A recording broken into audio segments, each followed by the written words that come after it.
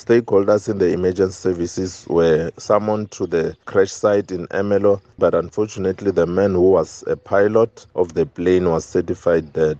Preliminary investigation indicates that the pilot was alone during the time of the crash.